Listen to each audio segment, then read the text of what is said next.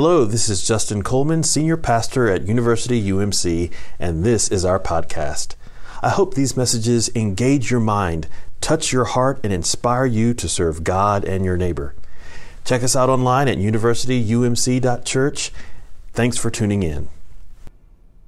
Good morning, University Church. It's so great to be with you. Over the past 4 weeks, we've been exploring the topic of courage and the call to brave faith that Jesus gives his followers. The dimension of courage that we have talked about are clarity that invokes courage in others, conviction that fuels action, candor that seeks to reconcile with others and speak up against injustice, and hope that takes God at his word. Today, the dimension of courage I want to share with you is fortitude. For a working definition, Reverend Tom Berlin, the author of the study that we've based a sermon series off of, describes fortitude this way. Fortitude comes when we draw our strength from God rather from our own limited reservoir. When we learn to tap into God's power, courage becomes God's Christian fortitude, the strength to endure. When we learn to tap into God's power, courage becomes Christian fortitude, the strength to endure. Courage is the strength to keep going, or as St. Dory of Pixar said, just keep swimming, just keep swimming. The character of Dory was voiced by Ellen DeGeneres, who filled in a bit of her own story during an NPR interview. Listen to how Ellen lived out this idea of fortitude personally and professionally during a particularly tough time in her life. Ellen DeGeneres is Dory, who is famous for this. When life gets you down, you know what you gotta do? I don't want to know what you gotta do. Just keep swimming, just keep swimming, just keep swimming, swimming, swimming. What do? We swim. I'm just really flattered and honored and in awe that that's part of my legacy as a human being, that I'm attached to this character that has such a positive attitude in life. That character first came to Ellen DeGeneres at a tough time in her life. I hadn't worked for 3 years. DeGeneres had come out publicly as a lesbian in 1997. She had been starring in the sitcom Ellen, and her TV character came out too. But ratings dropped, and the show was canceled. I was being made fun of for 3 years. I was being attacked for being gay, and nobody would hire me, and so it was just all of a sudden not being validated as a comedian or as an intelligent woman just because I shared an aspect of my life, you know. It just validated what everybody's fear was. It's like, you just stay quiet, you have a career, and you'll be fine. And I just didn't want to stay quiet, and it turned me into a political lightning rod, and I just never wanted to be political. I wanted to let go of shame and let go of any kind of heaviness I was carrying around. Right. And then Finding Nemo came along. How did that happen? You know, I had no idea how big of a deal it would be, but Andrew called, and I didn't know who he was, and said, Stanton, yeah. And he said, I wrote this part with you in mind. There's a fish, and she has short-term memory loss. I think he heard my stand-up, because I tend to do these rambling stories where I start one place and then I end up way, way out. And so he heard that, and he just said, that's Dory, that's who that is. So that was kind of my first working gig in a long time, and then shortly after that, I started getting offers for talk shows after someone saw me on Saturday Night Live. And then right the first year that my talk show launched is when Nemo came out. So it was just a coincidence that the timing was both of those things, because I'd been working on that for 3 years. Oh, wow. Nice. So that was the beginning 13 years ago of All Good Things. After hearing that, I don't think we can hear those words the same way. Just keep swimming. Just keep swimming. And there are many of us who need to hear that today. So many of us are in places of deep hurt, grief, depression, fear, and heartache. It's all we can do to just get to the next day, to get out of bed and to take care of our responsibilities. Each one of these acts represents a profound act of courage or fortitude in our lives.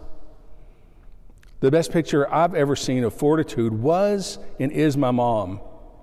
My kids call her Nana, and this picture keeps getting updated every Christmas that we spend at my sister's winery in Texas.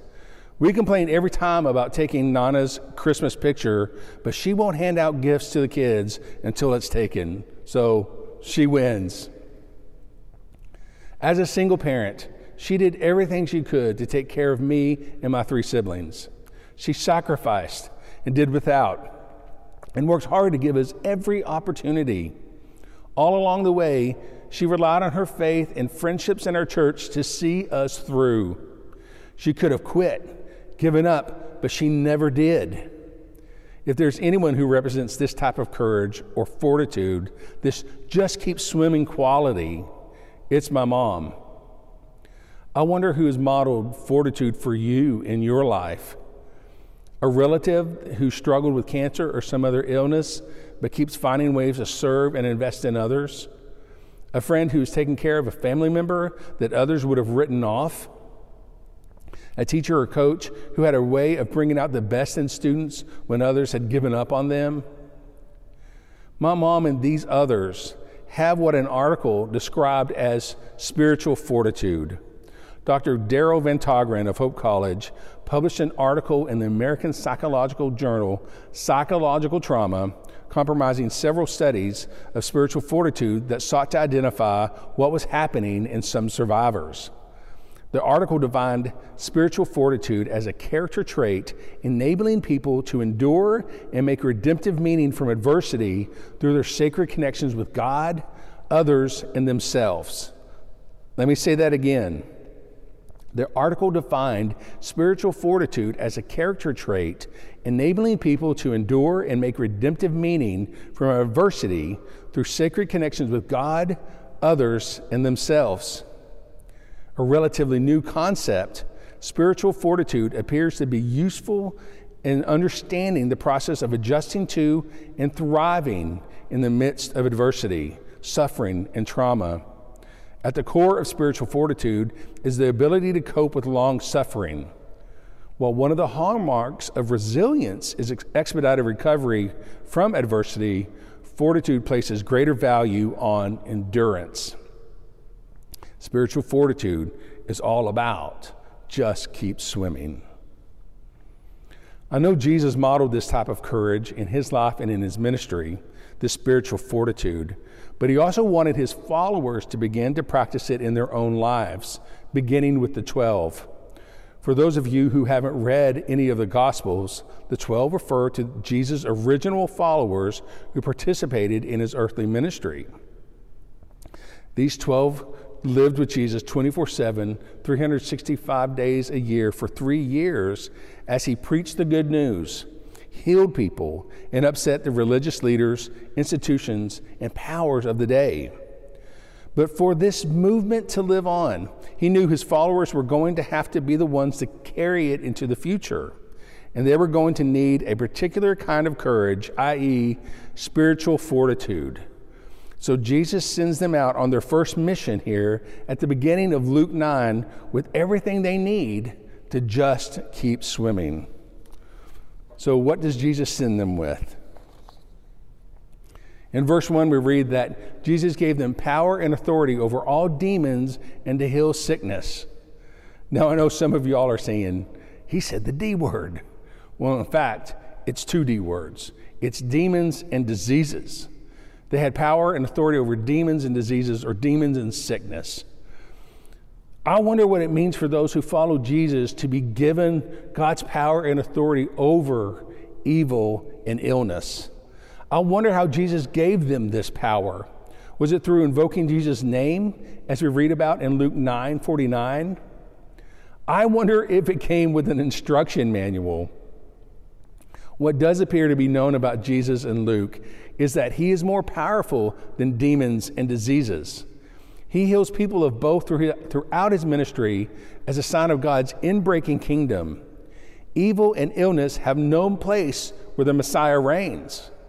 Evil and illness should have no place among the people of God.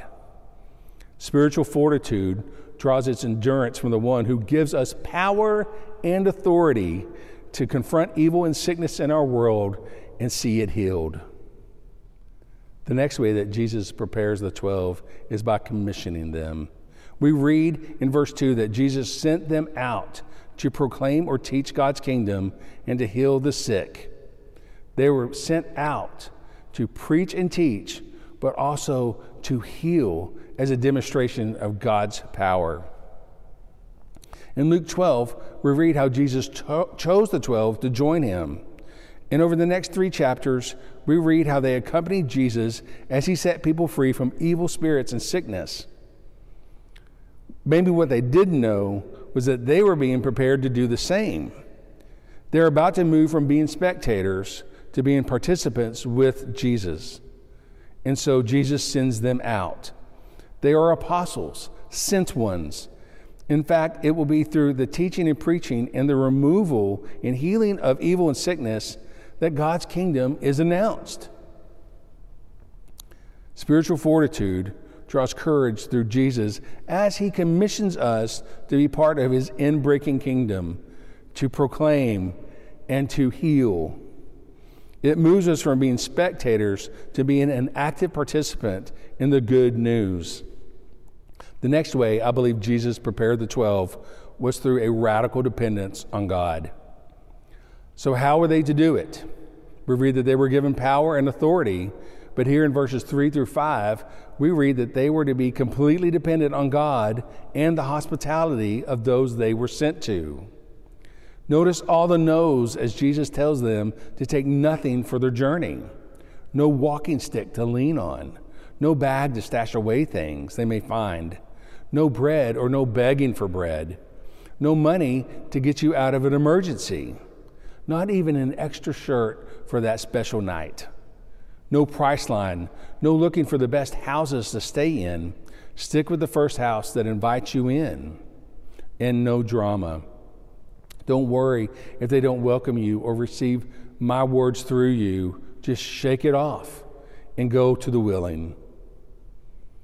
We read here that when God calls, God provides everything needed to fulfill that call. In fact, we learn a deeper, freeing dependence on God's faithfulness. Spiritual fortitude hangs on our radical dependence on God's faithfulness. Verse 6 tells us that they departed and went through the villages proclaiming the good news and healing people everywhere. I wonder, did they get it at least partially right? It seems so. When they came back, they celebrated with Jesus, telling him everything that they had done. Did they get it all the way right? I don't think so, because in verses 37 and 43, we learned that they couldn't heal a boy possessed by an unclean spirit. And it wasn't until Jesus showed up that the boy was set free. So in other words, they had to walk it out. It was trial and error. They were going to have to work it out along the way to just keep swimming to get it done. Spiritual fortitude is the courage to take the first step and to go the distance like the 12. In the same way that the 12 were sent out to proclaim the kingdom of God and to heal the world, we are called and set out to do the same in our day. We have been entrusted with power and authority to free and heal. We have been commissioned to participate in the inbreaking kingdom of our God. We have been given everything we need to accomplish the mission because our God is faithful. Knowing that, we need to ask the Spirit of God to give us the spiritual fortitude needed to press on. All we need to do is just keep swimming. One case study in our history that can illumine this need for spiritual fortitude involves John Wesley, the founder of the Methodist movement. In his last decades, Wesley became an opponent to the slave trade in England and in the new American colonies of Georgia and South Carolina. His tract, Thoughts Upon Slavery, printed in 1774, contained clear facts, factual observations, and a powerful attack against chattel slavery. Wesley and the Methodists he led joined other groups in England who were fighting to make the practice of slavery illegal. Though they started in the minority, more and more people began to call for an end to the practice of slavery in England. Even after Wesley's death, these groups maintained their spiritual fortitude until the English slave trade was abolished in 1807. Finally, they continued their work until all enslaved people in the British Empire were emancipated in 1833. Now, on the other side of the Atlantic, the Methodist leadership of the American colonies protested against slavery. At the conference in Baltimore in 1780, They voted to require those preachers who hold slaves to give promise to set them free, acknowledging that slave keeping is contrary to the laws of God, man, and nature, and hurtful to society, contrary to the dictates of conscience and pure religion, and doing that which we would not another do to us. Yet Methodists had a failure of nerve after the formation of the United States of America, even though slavery continued to be seen as a moral evil in the view of Northern Methodists.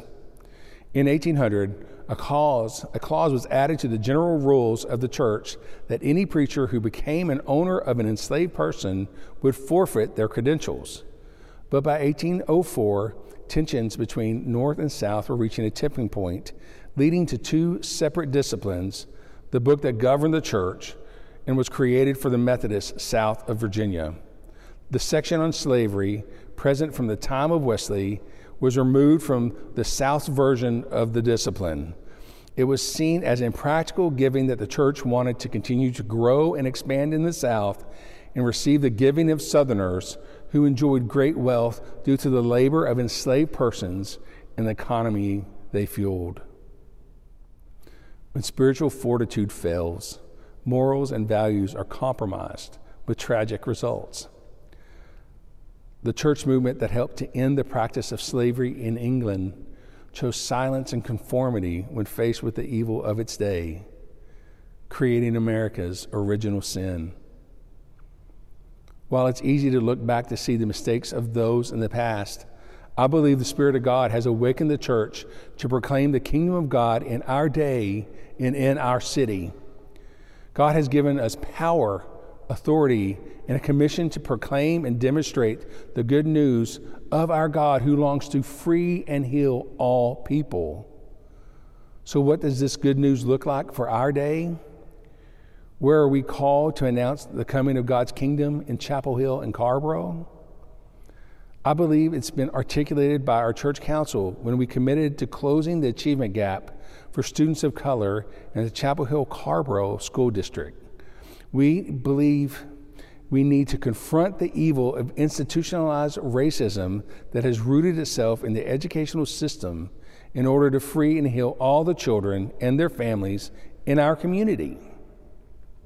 We can't change our country's history and our church's abdication to the evil of slavery and racism in the past, but we can take up the call today. And how appropriate it is to answer that call to freedom and healing on our nation's birthday. How will we proclaim this good news? With the spiritual fortitude of mentors in our schools through Kids Hope and Revision Chapel Hill as students go back to in-person learning this fall. I'll admit, it's been challenging to get these programs up and running with changes in school leadership, institutional roadblocks, and then right when we started to gain momentum, COVID shut everything down. But here's what I know.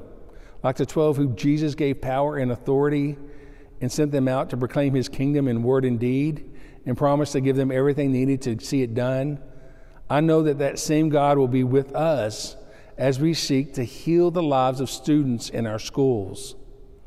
I can't promise we won't hit any more roadblocks or delays or unexpected issues, but I know that if we just keep swimming, if we allow the Spirit of God to empower us with spiritual fortitude like John Wesley and the Methodists in England to abolish slavery, we will get to participate in bringing God's good news to our community. Please consider giving a couple of hours a week as a student's mentor this upcoming fall in the Chapel Hill Carrboro School District. We have been entrusted with power and authority to free and heal. We have been commissioned to participate in the inbreaking kingdom of our God. We have been given everything needed to accomplish the mission of God because our God is faithful. My prayer for us is like the prayer of Paul in 2 Timothy 4:7 when he's writing to his mentee Timothy. It's a prayer of celebration for the spiritual fortitude that he was given throughout his life.